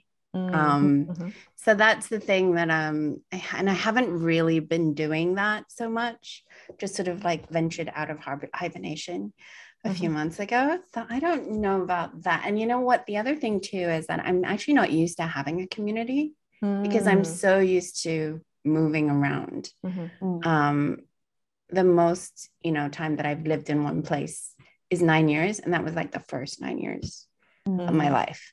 So that's the other thing. So I don't, but I do, but then yet on the other side of it, I guess the thing is, on the other side of it, that anger thing of like why things are not fair, against our politicians, and they're just such liars and all these things. There's nobody to vote for. That was the thing that I was complaining to. I can't remember how to say your name. Sayorsa. I was complaining to her about it like a few months ago. Like, I can't vote for anyone because blah, blah, blah. Yeah, I do agree with you that this is more hopeful, and that there are people who can't give a shit about their community. And community doesn't have to be physical. Yeah, it doesn't have to be your location necessarily, but I guess I've had experiences where I volunteered for different things. And then like I volunteered for Swing Left, and then I was like, this is not even left at all. Like, do you know what I mean? I was like, it's just that organization is just vote blue no matter who. It's not left at all. Yeah. So I was like, okay, I have to quit that. And then I volunteered for a charity that has good intentions. It's the Coalition to Abolish Slavery. So I did that for 2 years, and I answered the hotline. So that was actually really instructive to me. And also it's good for people who, I think I have a somewhat soothing voice. So Absolutely, it's good for people to like, when they're calling in, but again, it's a charity. So it's structured with the CEO that is making like, what, 400,000 or something, like seven-figure salary, and a lot of their time is for grant writing. They have a whole, maybe 2 people dedicated to that as their whole jobs in that corporation. And then the people that are the caseworkers, who are like, I had so much admiration from them. The hotline was actually in that office with them, so I learned a lot from them. They were paid like nothing. So even when I'm like, I believe in this cause stuff, I'm like, the structure of this is corporation, capitalist, etc. So yes, to answer your question, I think I have learned a lot about mutual aid. I think my main takeaway is that now that I'm looking at charity in that way, mutual aid though is the way that I would think how a charity would work. Like if how people perceive charities to work. That's what they're donating towards, because they're not necessarily aware of the corporate structure. What I will say as well about feeling disconnected from community, it's a huge part of why I do a lot of mutual aid. So I was really disconnected from the queer community, really disconnected. You become a parent, you just end up in that world, and there isn't a queer parent community that is that available. So I I became part of the LGBTQIA yoga and well-being group. I went to the first one, and the second one I was one of the practitioners on it. And that's there. And there's three of us that run that now. And so now through that, I feel more confident to be part of my community again. And then I joined another thing. I helped some students. This is a university town, or city now, I should say. We're a city now. And we have a university here. And so I helped some university students on their drama project last year. And it was I can't even remember. It was like some sort of queer drama thing. And through that, I got friendly and chatty with the chair of Southend Pride. And so I joined that committee. And the only reason I know about All Rise Collective is because I was teaching yoga, doing the type of yoga which I love, which is teaching yoga to people who don't usually feel like it's for them. So this was the class for people with small babies, purely because they tend to be on maternity or paternity leave. They tend to be exhausted beyond belief, and they tend to have absolutely no time for themselves. So this was 1 hour where they could bring a baby, I could cuddle it, and they get to move, And I'm chatting to one of the parents, and she says, I've just been to a meeting. We're trying to group together out of anger from the election that's just been. And we want to create a feminist group that's intersectional, that's trans positive, because we don't feel that's represented anywhere. And I was like, how can I join this? And so then I became involved in that. And through my mutual aid, I have become more connected with the community. And people know me from teaching yoga, because I taught so many marginalized groups, and I taught school children as well. So I'm a face that people recognize, but I wasn't really connected to anyone or knew anyone particularly well, because I was back here teaching and instructing. But now they're seeing that face and going, oh yeah, I remember you. And so that level of trust is there. But for me now, I'm also engaging back properly and giving back and doing things. And honestly, pre-pandemic, I remember sitting in our yoga group and just being so frustrated. And my biggest complaint was, I feel like I'm trapped indoors. Pre-pandemic, I'm trapped indoors. All I do is work, or I'm home. Like, I don't feel like I have any social life outside of everything that I have to do. And I don't even know what I want to do. And then the pandemic happened, the lockdowns happened, and I was home. And I was like, great. This is great. I've been doing this for ages. But it helped me prioritize. What do I want to do? Oh, I enjoy doing this and I enjoy doing that. How can I make that a bigger part of my life? How can I engage more with the community? So now this new project of trying to do an EC Heritage Month event here in Southend, I'm doing it so that I can connect with the EC community that's here, because it's vast and I feel on my own. I feel completely on my own here. And actually now everyone that I have spoken to, there's the few people that I've reached out to, they feel like they're on their own. But we're all looking around, seeing each other, too scared to talk to each other. So use the idea of mutual aid to connect yourself to the community, rather than thinking, I need to be part of a community to create mutual aid. You can turn it around. And it doesn't have to be huge. You don't have to start a food bank or a care bank or anything like that. You can run a networking event, where are the other Asians in my community, or where are the other lasagna lovers in my community, just have something, and bring people together, like EC Sisters. My goodness, and what an amazing way for our generation to get together, because we are a disjointed, the EC community for our generation is very disjointed, because we've all been brought up to integrate into the British population. And now we're going, actually, we thought we were quite integrated, but COVID has shown us that we're still seen as very different. We need to stick together and be there for each other.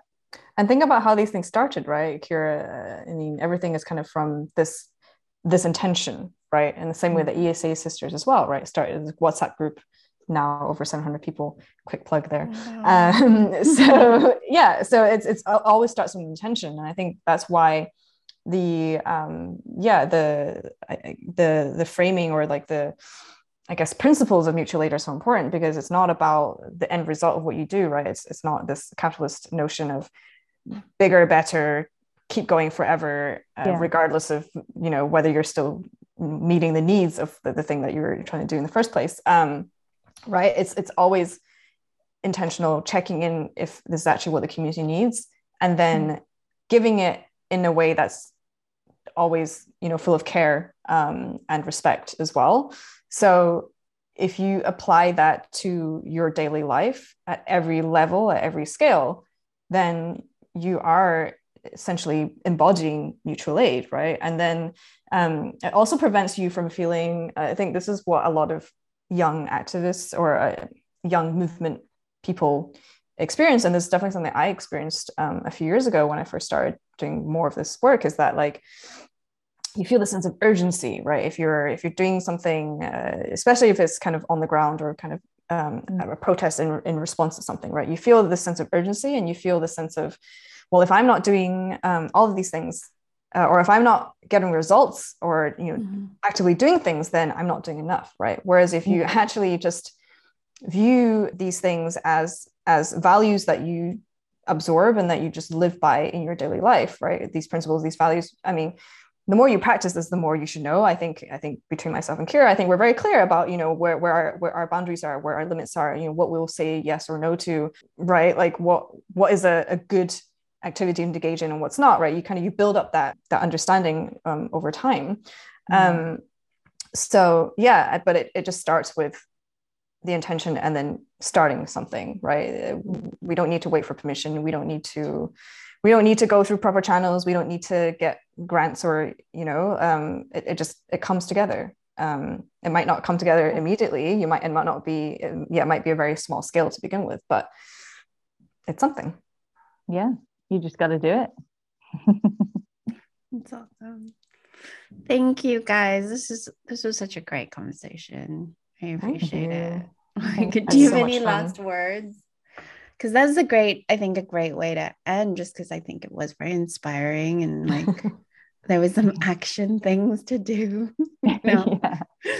Action steps. Action steps. Yeah. That's right. I'm still very capitalist, and all my language is capitalist. I think it was amazing to hear from Kira and all the efforts. I hope that this gives people a sense of, not that it's easy to start your own mutual aid group or groups or community activities, but that achievement. It's certainly possible, very possible.